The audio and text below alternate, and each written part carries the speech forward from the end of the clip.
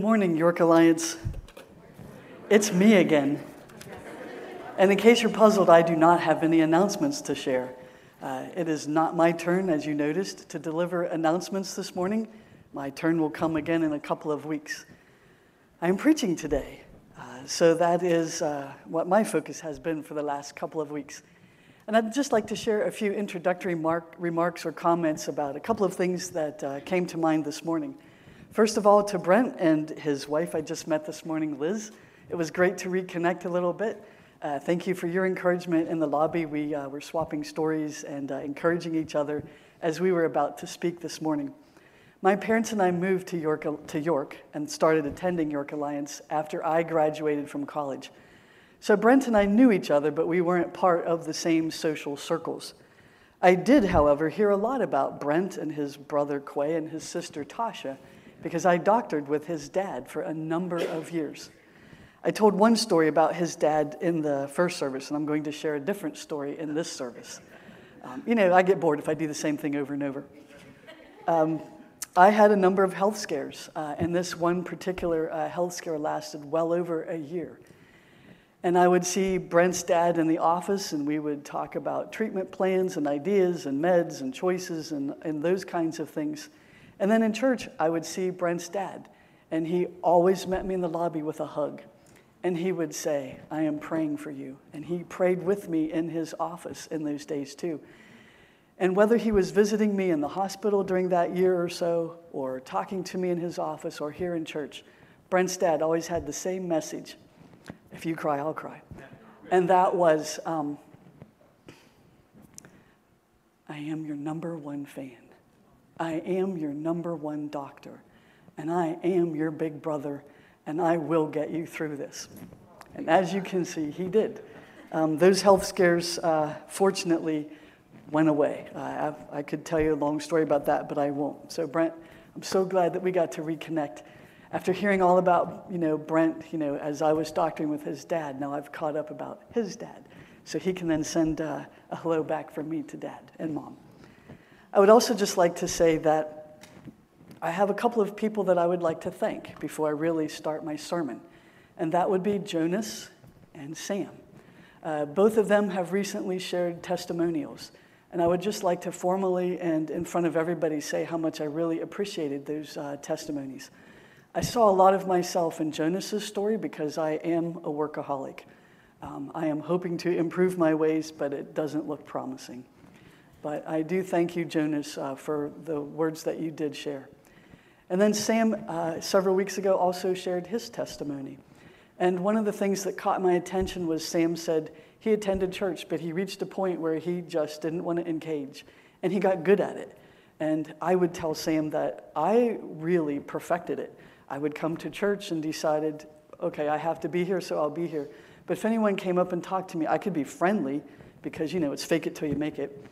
And at one point in time in my life, I decided I just don't even need to attend church. So I not only ignored everybody and wouldn't engage, I just stopped attending. It had nothing to do with God. I never had an issue with God. It was God's people, unfortunately. And so as I was preparing my sermon, I ran into this poor, pitiful letter that I wrote about 16, 18 years ago that expounded to a pastor all the many reasons why I would no longer attend a church. And I was quite proud of that letter. I hadn't seen that in a long time, and as I read it, it made me think of Sam, and I thought, man, I hope he really gets back on his journey a lot quicker than I did. So Sam and Jonas, thank you for your testimonies. Those words were very meaningful and helpful to me. And I would be remiss if we didn't recognize the fact that this is Memorial Day weekend. And so there are a number of us who are connected with military men and women who have served. So I would just like to publicly and personally say thank you very much for your service.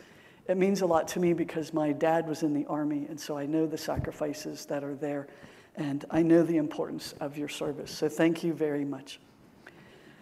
Moving on, I'm in a scary spot this morning.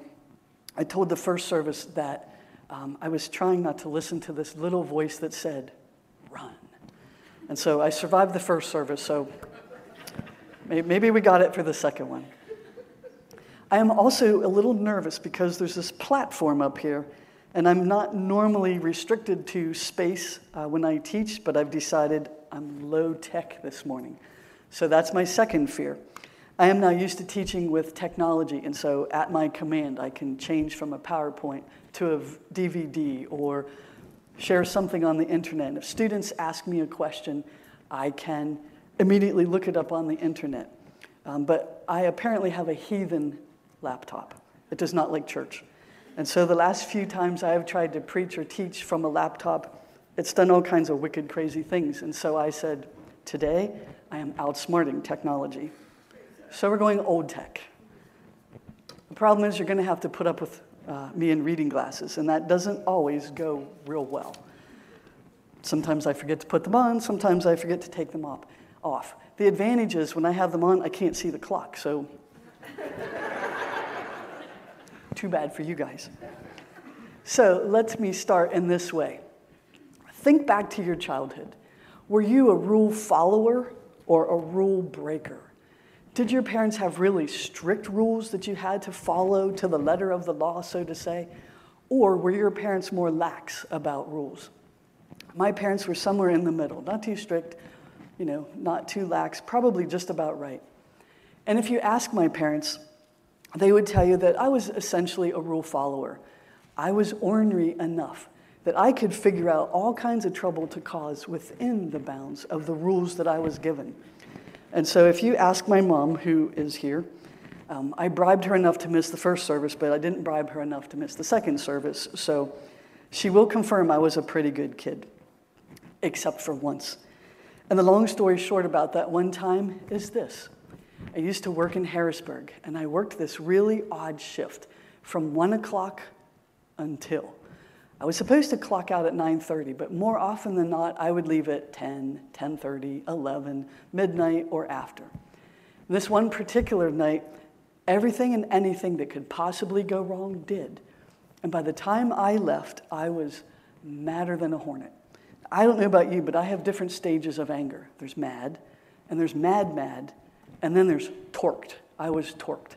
I was just mad beyond consolation. Just mad. A few weeks, maybe a couple of months before this shift, I had just bought a little red sports car. It hadn't really been tested and broken in as much as one should break in a little red sports car. Anger and a red sports car probably are not a good combination. And so as I was heading down Route 73 south to York, I looked at the speedometer and it said 80 miles an hour. That didn't worry me at all. That was normal cruising speed for me in any car going south on 83. And I didn't worry about state troopers because having commuted that road a lot, I knew all the state troopers' hiding places. And before I continue, I just want to make sure there's no state troopers in the audience because I don't know the statutes of limitations. So if you are one, do this. At any rate, 80 miles an hour became 90 miles an hour, and then 100. And then at 110, something magical happened. And if you know cars, at 110 miles an hour, the spoiler effect of my car took effect, and the car went whoosh. I work with boys, so I can make sound effects with cars. That car started to hug the road like you can't believe. So then I thought, how fast can I go? 110 became 115, then 120, then 125. And by then, anger was gone. I was in sheer elation. And then I started to think, I'm quitting my job. I am destined to be a race car driver. I'm pretty sure that's what I'm supposed to do. Unfortunately, at 135 miles an hour, anger to elation changed to sheer panic. And I saw those infamous red and blue lights circling on top of a cruiser, and I thought, oh my goodness, if they catch me, I'm going to jail. I will never drive again. Life as I have known it is no more. So I did what any sensible person would do. I continued down 83 at 135 miles an hour. And the first exit I got to, I got off, turned the headlights off, and I went every possible twist and turn and back road I could find to my home in Dallastown. Snuck in, if you can picture a little red car sneaking into the garage. Garage door went down and I sat there and thought, man, was that fun. but boy, was that stupid, okay? That's not the only stupid thing I ever did with a car, but I can only share one per sermon. Did I learn anything from that experience? Yes. I learned two things. One, I don't like living outside the bounds of the law. I broke the law. Someone could have seriously been hurt, including myself, or worse. I didn't like that feeling. And so as a result of that experience, I no longer speed in 3 digits anymore. You got the point. So do you know anyone who breaks rules, who breaks laws? I'm sure we all do. I teach in a classroom. Actually, I'm in several classrooms a day, throughout the day in my job. And I work with students from ages this year 7 to 16. I don't need to say more. You know what kids are like. I also live in a condominium community where I am serving a 3-year term as an executive board member, currently serving as president, and I can assure you when my term is up, I cannot run fast enough from this position. I work with a number of people, well, not a number. We have several chronic rule breakers in the community. Another board member and I are pretty well convinced one of our residents has set as a goal to see if he can break every single rule we have in the community. What's worse, we have a certain generation in our community who have decided instead of complying with all the established rules that we have all lived by for the last 20 years, they would just rather change the rules. So we'll see how that goes. This week in the news, I heard a news reporter state that the murder rate in York City at this time this year is more than doubled what that rate was this time last year. We all know statewide and nationwide crime is ever increasing, and unfortunately, we heard this week about another school shooting that I can tell you has left myself and my colleagues pretty well rocked, wondering when the day comes that we will have to defend our classrooms. So what's the issue? I am going to let politicians and talking heads in radio and TV programs try to analyze, discuss, and debate whether all of the rule breaking and the law breaking is the cause of age, generational tendencies, socioeconomic issues and status, racial oppression and tension, mental health problems, or even the lack of gun control. That is not my purpose this morning. I would, however, say that the diagnosis of all of these issues of crime and rule breaking can be narrowed down to one simple thing, and that is a morality problem. We lack a moral compass in our country, and this often happens the further as individuals or as a country we stray away from God's moral law. As C.S. Lewis said in his work as he was trying to explain a concept called universal morality, where almost every culture has some form of moral law, he said, "A man does not call a crooked line, he does not call a line crooked, unless he has some idea of a straight line." So it seems to me that many people nowadays are trying to explain crooked lines without really realizing that there is a straight line, or there is a moral code, moral law that God has set before us that has stood the test of time and that God still expects us to obey. So Andrew is going to read for us chapter 20 in Exodus, verses 1 to 21. And then we'll take about the next 2 or 3 hours together to analyze that chapter. And God spoke these words, saying, I am the Lord your God, who brought you out of the land of Egypt, out of the house of slavery. You shall have no other gods before me. You shall not make for yourself a carved image or any likeness of anything that is in heaven above, or that is in the earth beneath, or that is in the water under the earth. You shall not bow down to them or serve them. For I, the Lord your God, am a jealous God, visiting the iniquity of the fathers on the children to the 3rd and the 4th generation of those who hate me, but showing steadfast love to thousands of those who love me and keep my commandments.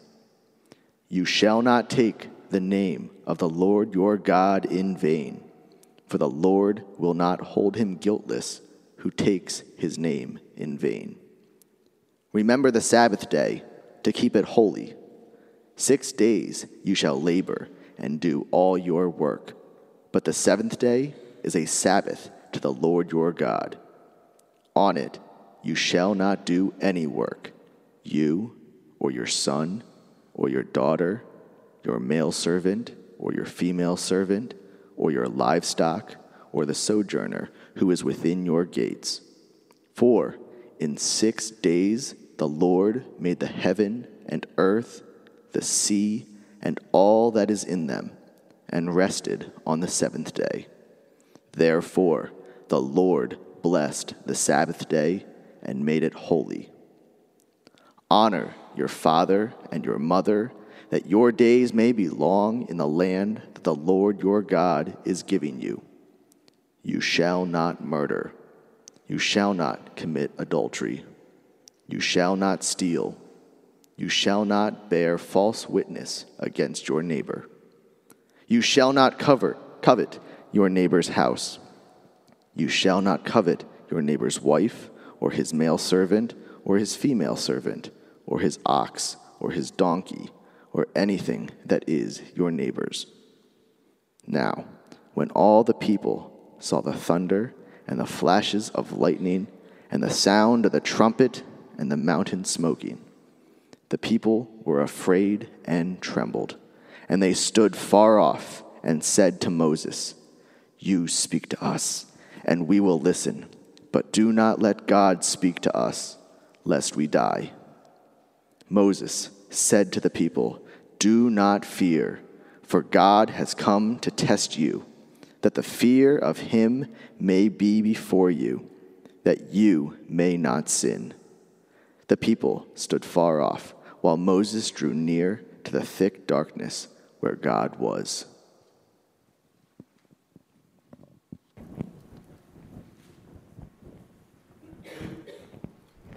Thank you, Andrew. How did you like the sound effects of hearing him from the balcony?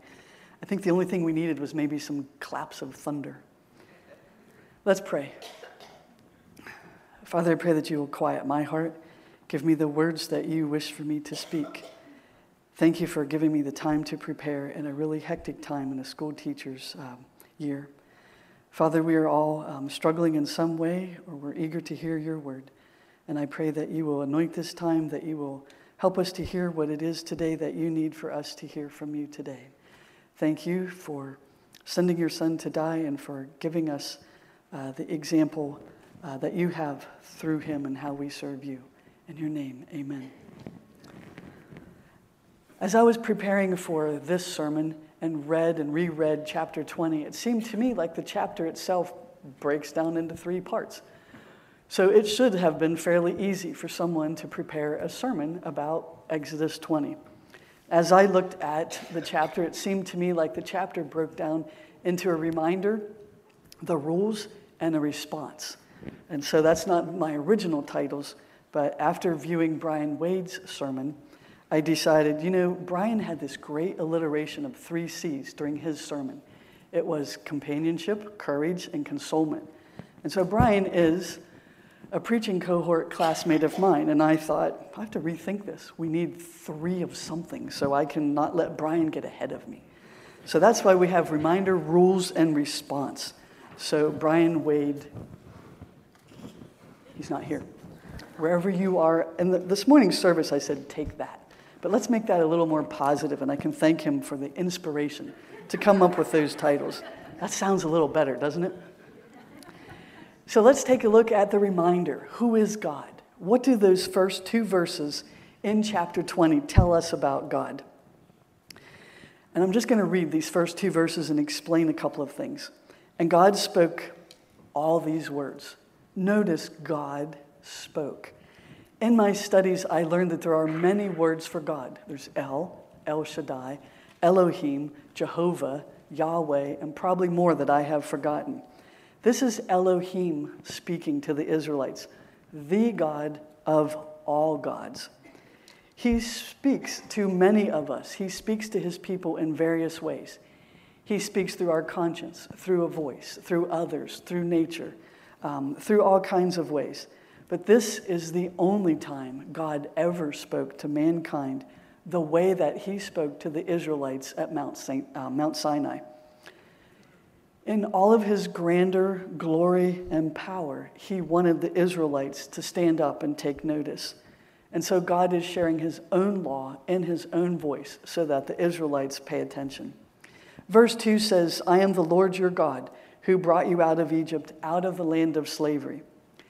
I am the Lord your God is the first numbered commandment in Judaism. And notice that these commandments are given to those in the faith community. This was given to believers. This was not given to all mankind. And the reason for the 10 Commandments given to Moses and the Israelites at this time was based on the covenant relationship that God already had and wanted to continue. And so in Exodus 20, we learn that God asserts his own authority. He has the right to enact his own law and shares that with the Israelites, for he is the Lord.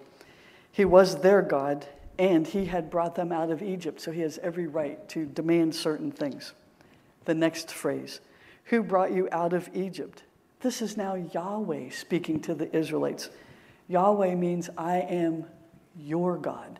So this is not just the God of the ages. He's making that personal connection with the Israelites. In so doing, he's also recognizing that he is a God of historical acts. He has done down through the ages with the Israelites every single thing he has said that he would do. He acted redemptively for the Israelites. So they would sin, he would share a covenant and expect, that they would repent of their sins, and so the tradition continued. Israelites would have understood the process of Exodus 20 and the manner in which God shared this, because this was very typical of Hittite treaties at the time.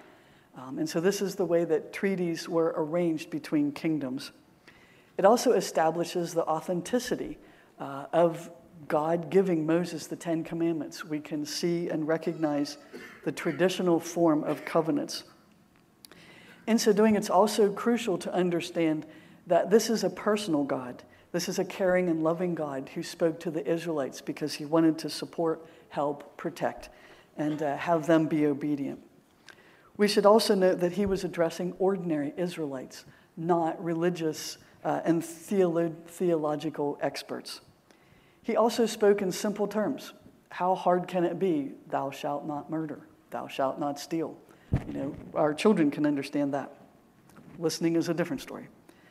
God spoke directly to the Israelites so that they knew they were God's people, not Moses' people. Maybe if Moses had have been the one to deliver the 10 Commandments, they would have misunderstood that. And so God also gave the 10 Commandments directly to all Israelites so that they all recognized and realized that they were all within the law. No one was above the law. And so what is it that we're reminded of in the first part of the chapter? We're dealing with Yahweh, the personal God that we can love, honor, and cherish. So let's look at the rules themselves. Just by way of background, remember that God had led the Israelites out of Egypt. They have now been delivered out of bondage from slavery of the Egyptians. This is also a crucial time in Israel's history. This is the beginnings of their starting to become a nation. And God is continuing his covenant relationship with them. Notice that the 10 Commandments are given to the Israelites after they left Egypt. I think that's significant because it would have been very difficult for the Israelites to obey the moral law that God set forth for them if they had have been living under Egyptian law. And so as we read the 10 Commandments and we continue to study and talk about those, we should realize that God reveals himself to us in very personal, real, moral categories. He's not a highfalutin philosophical God. If you can use this expression, his feet, so to speak, hit the ground running. And he expects obedience from us. The covenant itself, Israelites were used to covenants. All of their business arrangements and business dealings were always arranged through a covenant. And so there was always two equal parties. And so they would have understood God's new covenant with them and the language thereof. An example of this would be a marriage. In the day, one father might have said to another father, I'll give you 4 cows if you give me your daughter so that my son can have a wife. And so marriage contracts were arranged through a covenant. We read about 3 different covenants in the first 5 books of the Bible. I would use that word, but I've butchered it all week, so I'm not even going to try. So in the first 5 books of the Bible, we have the covenant between Noah, with Abraham, and now we're reading about Moses and the Sinai covenant that was established with Moses and the Israelites. If you continue to look at covenant tradition and how the covenant or the law has been given to the Israelites in Exodus 20, this covenant is based on a religious leader and his people. So they're not 2 equal parties. This was also based on God's initiative, not man's. So God is giving new revelation about himself. This is when he identifies himself as Yahweh, or at least reminds the Israelites. So he's reminding them, I am who I am. I am your God. He is also telling Israelites that they have new moral demands, such as keeping the Sabbath as the day of rest. The rules themselves. Israel's laws are very distinctive from other neighboring countries and kingdoms during that time. Their treaties often reflected this uncompromising idea of monotheism.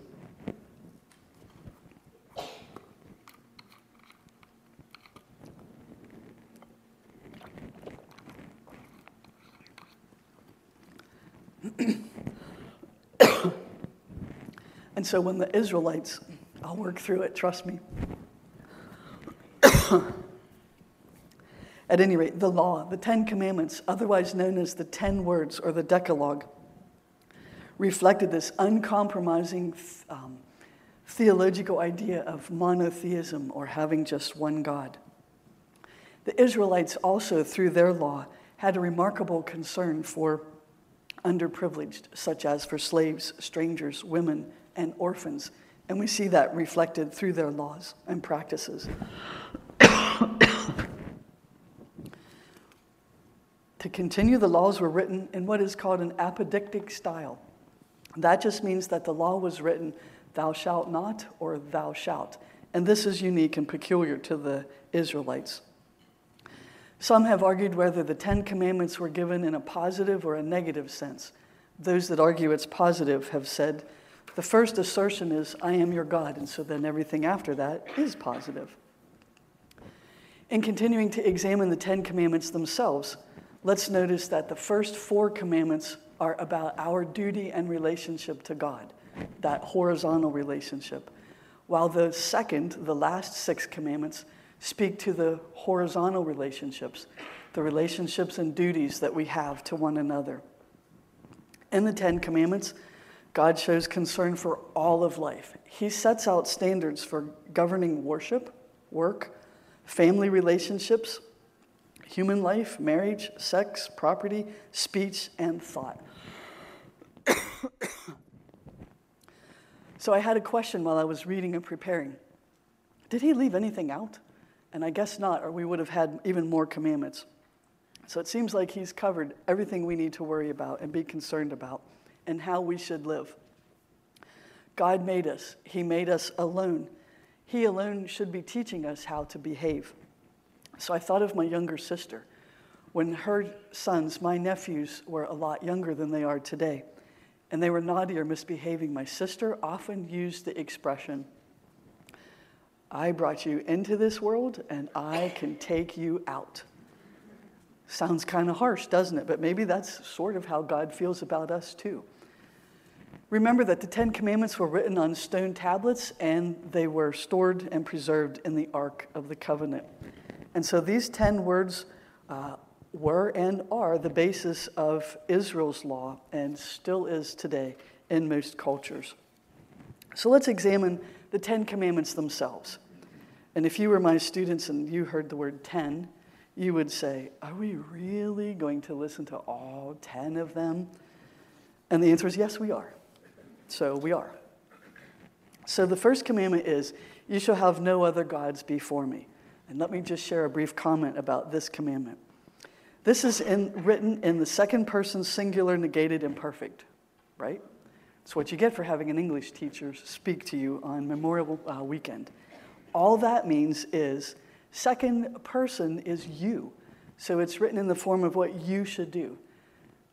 You is both collective and individual. So I could say you on this side of the sanctuary versus you, Mrs. Ilgenfritz. The notion of negative is there's just a negative in the sentence. There's either no or not, thou shalt not. And then the imperfect just means the action has started and it has continued to today. So God is telling them, enough of this. And this comment before God doesn't mean I, the Lord your God, will be put above all your other gods. It means have no other gods and get all those other gods out of my face. Be gone with them. You shouldn't. And so this was one of the worries that God had. So here's a little interesting point of my studies this week. And so you'll see that I'm going to tell you what Jesus said about each commandment. This kind of will make things a little more interesting when we look at the 10 commandments. So what did Jesus say about having no other gods? He said, worship the Lord your God and serve him only. So we are to have no other gods, whether they're pagan gods or anything we put before God. The second commandment is about making idols. God doesn't like idols. In this particular time period, pagans and other cultures worshipped pagan idols, and so they wanted to have an image or a carving. God cannot be limited to a carving or an image. He's God of everything. He's not just a deity about one particular spiritual aspect of being a God. The very word worship in Hebrew says and means bow down and serve. And so God did not want the Israelites serving or bowing down to any other particular gods. If we continue with the commandment, we also hear that God is a jealous God. And so if you think about your spouse or someone that you care deeply about, if you are jealous about the time that someone else is getting with that person, it just means you have a strong affection for them. And that's the way God feels about us. He wants to be our God. He wants to have a union and a special relationship with us. What does Jesus say? He said, no servant can serve two masters in Luke. The third commandment is about taking the Lord's name in vain. And we can take the Lord's name in vain in many ways. 3 of them are by using profanity, by speaking about God with frivolity, and using hypocrisy. And so Jesus says, do not swear at all, either by heaven, for it is God's throne. He taught us to also have a regard for the holiness of God's name as he taught us the Lord's Prayer, hallowed be thy name. And so that's what Jesus says about taking God's name in vain. The 4th commandment is to remember to keep the Sabbath holy. And I have to confess, as a teacher, within 2 weeks of the end of a school year, I was tempted last Sunday to continue working on my sermon because one only has so many minutes and hours in the day. And I was not to the point of panic last Sunday, but I was getting there. And so after church, I was really tempted to work on my sermon. And then I thought, how hypocritical to work on a sermon about the 10 commandments and then talk about keep the Sabbath day holy. Although I guess maybe I could have made the following Monday my Sabbath. I don't know. At any rate, this is the longest command that God gives us. It is also a very strong command, even though it is not necessarily written in command form. This is a serious commandment to God. It is a sign of the covenant with God. And so he wants us to remember to keep it holy. He used that word remember because the Israelites had been told this before and had forgotten the practice. So he's reminding them, this is serious. It's a capital offense in your law, and I expect it, so keep the Sabbath holy. And we could say more about that, obviously. What does Jesus say? He says, the Sabbath was made for man, not man for the Sabbath. So the Son of Man is Lord, even of the Sabbath. And that was in Mark. The next commandment is also in positive form, and that is to honor your father and your mother. What does that mean for me personally? Honor my mother means I pester the life out of her. Because it's my job to make sure her life is full and vibrant and fun, and that she just doesn't wither in old age. So But I also adore my mom. And sometimes that's what people I don't know, do people question this? At any rate, I have always loved my parents. My parents have always been two of my most favorite people, which is kind of cool. And so this past week, my mom has been very sick, and I had a meeting on an evening that she was supposed to go to an appointment. And so I would have rather gone home and continued to prepare for my sermon. And as we were talking through, my schedule and her needs for the next day, she had said, I really wish you could be available to drive me to my appointment. She's been really tired, really sick. And I thought, I really wish I could too. And at the last minute, my meeting was canceled. So I immediately texted my mom, my soon octogenarian mom. I didn't tell you that. Can text. Isn't that cool? I have a mom that can use technology quite well. At any rate, she texted me back and said, "Oh, good, you can drive me." So I let her know that I was available. As she was at her appointment, I thought she could handle the appointment. So I sat in the car. Internet and I, notebook and I, scrambling for a few more notes about my sermon. My mom's appointment ran late and long, and she apologized when she came to the car. And I said, I didn't even know you were gone an hour or however long it was. Is that God's faithfulness in honoring my mom? I believe so. And that has happened to me over and over and over and over and over in my life. Interestingly, in the preface of the Ten Commandments, God mentions that he brought them out of Egypt as a reason for obedience. He mentions honoring our fathers and our mothers as a form of obedience as the Israelites are entering into the Promised Land. I just see that connection to be a rather interesting one. And there's many promises associated with this commandment. One of them is to live long.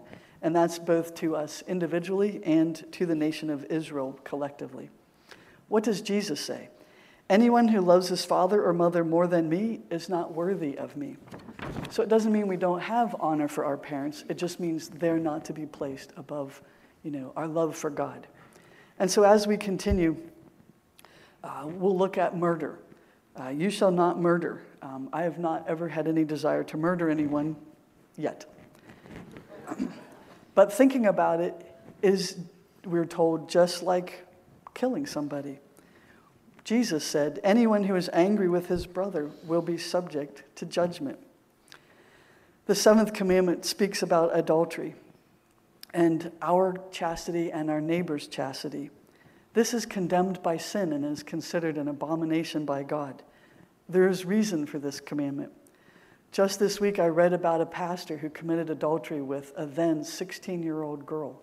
And this information came to light 20 years after. And so the article went on to discuss how that action had really hurt the girl. It devastated her. Obviously had lingering effects. Pastor hurt his family, his wife, and it goes without saying that his church was also hurt by this action because of not only committing the sin, but by keeping it secret for all that time. Jesus says, anyone who looks at a woman lustfully has already committed adultery with her in his heart. And that was from Matthew. The next commandment involves stealing. It's fortunate I work with these children, but the conditions are unfortunate. I work with a family of 4 children, and they have begun a crime spree that none of us can understand or explain. And so we've been dealing with some burglary, some vandalism, some problems that they are creating around the community. The chief of police in our community and a guidance counselor and I recently met to try to offer one another support, guidance, assistance and help.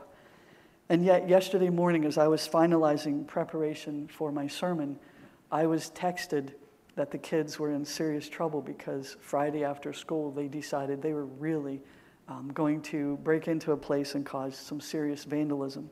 So I worry about what their summer is like, but hope that maybe this is the last straw for them. We can also steal from God, though, even though we claim to be believers. We can steal money or not offer money when it's needed. We sometimes can disobey God when he requests us to do something, such as when he wants us to perform some kind of service for him. And as 1 Peter 1 says, We have been bought with a price, so he owns us. So he should expect our obedience. Jesus says if someone wants to sue you and take your tunic, let him have your cloak as well. And when I was a kid, I always thought, well, I don't have a tunic. I don't even think I knew what it was. So I didn't really worry about this commandment. But I can tell you now as an adult who still has that little red sports car, I am vulnerable, to people stealing from me. And if they do, I'm supposed to just offer them something else. The next commandment says, you shall not bear false witness. And there are many ways that we can do this as humans. This is associated with formal court, but it can also be just in our casual conversation. Sometimes we can give false testimony by slander, by creating falsehoods, by exaggerating, or sometimes even by being silent. Sometimes if we don't defend someone when we know the truth, that's as bad as sharing false testimony. And so the problem with this commandment, the action of it could often lead to death of the one who is falsely accused. So God takes this seriously and wants us to as well. What does Jesus say? He says men will have to give account on the day of judgment for every careless word they have spoken. He shares that in Matthew. And then the commandment about coveting says, you shall not covet your neighbor's possession. The actual Hebrew word for covet means to pant after. That's a really strong desire. My one vice in life are cream cheese brownies. If you told me you were going to make cream cheese brownies today, you might see some panting after. And give me a glass of milk with it, and you will be my best friend. It's that sort of desire. And we can think of other examples too. Interestingly, this commandment is the only one that deals with why and not how. And so God elaborates why we shouldn't cover our neighbor's possessions, because it leads to lots of other kinds of crimes and problems. So Jesus says about this, be on your guard against all kinds of greed. What's the root of all evil? I also have to apologize. As I was working through the 10 Commandments this week and listening to Brian last week share about all of us being set apart as a holy nation, he mentioned an 11th commandment that I wasn't aware of. And so I would like to share that commandment with us now. I think this is what I heard.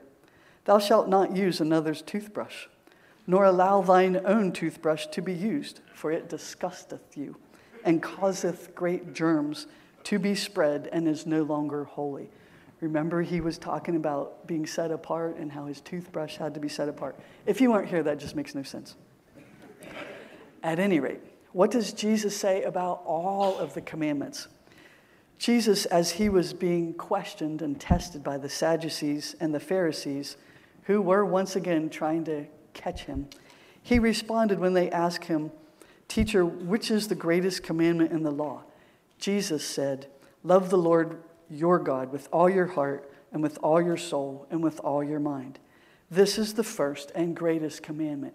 If you look at the 10 commandments, that covers the first 4, the relationship that we have with God. And the second is like it, love your neighbor as yourself. That would be the next 6 commandments, how we are supposed to treat and relate with one another. And all the law continuing, and the prophets hang on these 2 particular commandments as Jesus shared. Notice that Jesus shares that in a positive light. And so those are the expectations.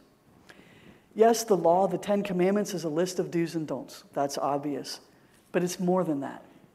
It continues to show us that God is in a covenant relationship with us, as he still remains to this day with the Israelites. Those 10 commandments also reflect the character of God. But the story doesn't stop here. The chapter goes on. And so let's look at the response.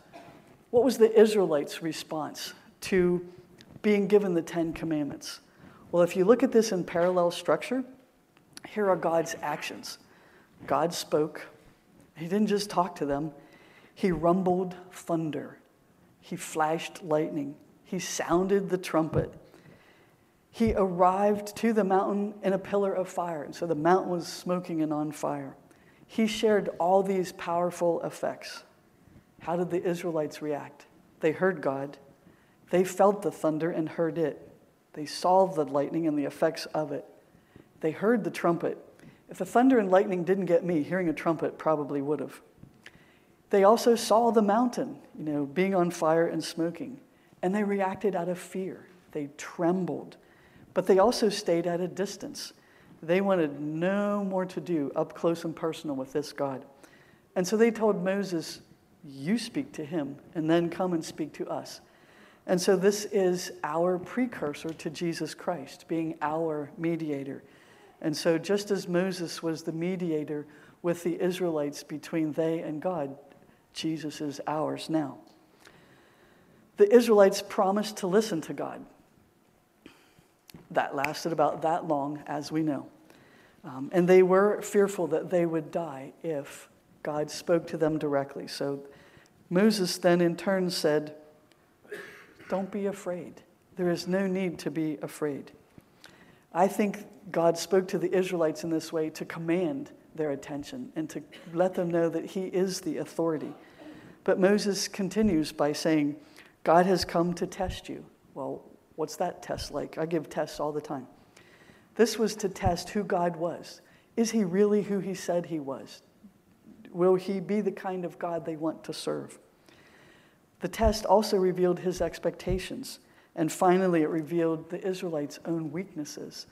By looking at the Ten Commandments, we clearly can see our own shortcomings and how we need God's grace and forgiveness and help in order to be rescued from our own sins. This fear is not a horror fear. It's not horrific. I liken it to, once again, dealing with my parents.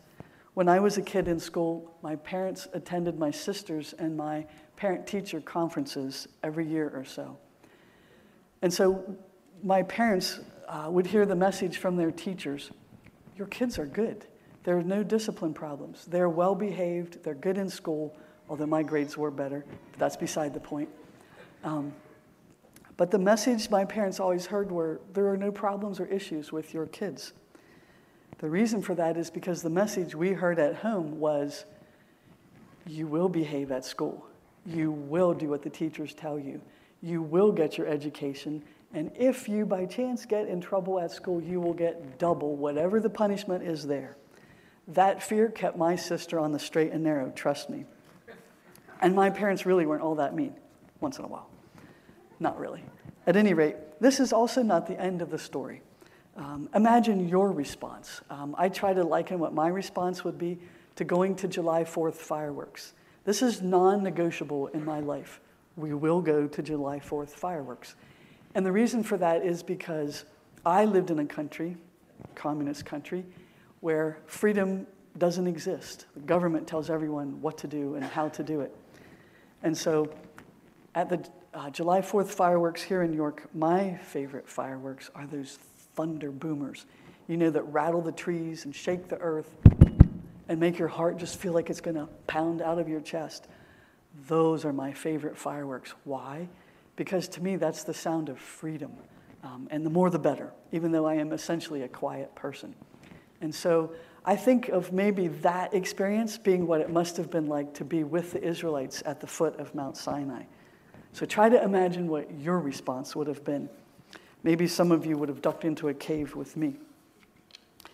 And so as we are drawing to a close, let's talk about what God's ultimate response was. We've heard the Israelites, we've tried to imagine what our own is. What was God's? As we know, the Israelites continued sinning, breaking the conditions of covenants that God had laid before them. And so God had to come up with an adjustment to his system. Even though God never broke his promises, he decided to try to make it a little easier for mankind. There is a reason why I walked us through the Ten Commandments by telling us what Jesus said all the way through. And the reason for that is because Jesus knew the law. He practiced the law. He taught the law to his disciples and continues to teach it to us today so that we know how to live by the law. But he also fulfilled the law. In Matthew 5:17, he tells us this himself, and he says, moral law is valid for all time and applies to all men. He also told us he came to fulfill the law and not to abolish it. And all that really means is that we are no longer bound by ceremonial law that the Israelites had to practice. If I had to follow all the ceremonial law about asking forgiveness, to try to figure out which animal to sacrifice in which way, I probably would have forgotten all of it. And so we are no longer bound by that ceremonial law, thanks to the sacrifice of Jesus. Jesus fulfills this pattern of redemption in the Old Testament. God gave a covenant, expected obedience. Israelites disobeyed. God redeemed them by another covenant or by offering them another way to ask for forgiveness. So Jesus is the fulfillment of the Old Testament in the New Testament. We see this a lot in the Old Testament and how it connects with the New Testament. Jesus became the fulfillment of this elaborate sacrificial system. We don't have to worry anymore about which animal we have to sacrifice. One person has become the sacrifice for all of our sins, for all time, for all mankind. Jesus also never sinned. He was the only one to keep the law perfectly. He never needed to sacrifice for his own sin, and so he could be our perfect sacrifice. And last, as we look at what God's ultimate response was, let's realize that his only son did die, as I said, for all mankind. So this was the complete fulfillment of the covenant.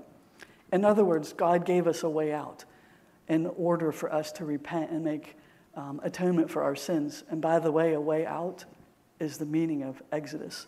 I find that parallel to be interesting.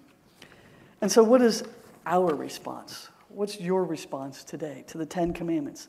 Is it just an interesting historical story?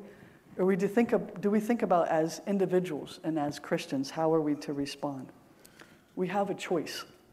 We can live in freedom within the moral law God has provided us and accept his grace. And we can accept his son as our ultimate sacrifice to pay for our own sins and to live the good life. Or we don't have to. It is our choice to be obedient to God or not. The Ten Commandments is also our story. As Brian has been sharing through our walk through Exodus, God makes all things new again. This is our story. We are a part of this. The Ten Commandments story is applicable to all men, every man, who recognizes his need for forgiveness and to be delivered from the bondage of sin. The Ten Commandments also give us a reflection of our own sins so that we can deal with them. The Ten Commandments represent moral law, instructions for life, relationship expectations with God and each other. We can either accept that moral law or walk away from it and not accept it. Worse yet, we can just try doing things on our own. I don't know about you, but when I've tried that, it's not turned out so well. We can be a part of the family by repenting our sins and accepting Jesus' sacrifice or not. We have the choice. God invites us to live this good life, the life that he has given to us, complete with moral law to protect us and to guide us. We can either accept it, we can accept his son, or we can just not. And so I'm going to invite the worship team to come up as we draw service to a close today. Actually, worship pair, I should say. The question is, where are we today? Where are we with the Ten Commandments? What's the application of the Ten Commandments to us? What's the same as it was for the Israelites? We can obey or we can choose not to. Only it's better for us because we have Jesus as our sacrifice to be able to help us repent of our sins over and over. What's the invitation for us today in our walk with God? It sounds so simple, but it's to acknowledge our sin, seek repentance, accept Jesus as the ultimate sacrifice. We no longer have to go through all these practices and ceremonies. We just trust Jesus and accept him, and then we obey, and we follow a life that's pleasing to God. And so I'll end my sermon today with the obligatory Dallas Willard quote. I get bonus points by doing that.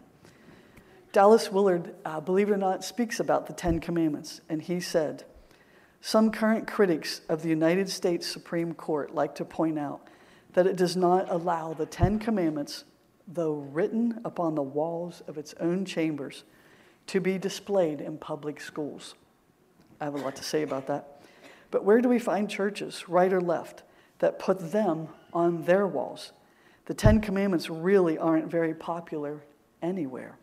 This is so in spite of the fact that even a fairly general practice of them would lead to a solution of almost every problem of meaning and order now facing Western societies, and would I dare say all societies. They are God's best information on how to lead a basically decent human existence. So where are we?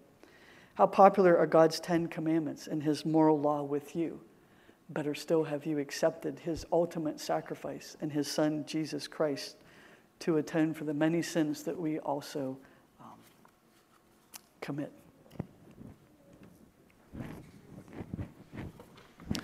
Let me invite you to stand as we consider how to respond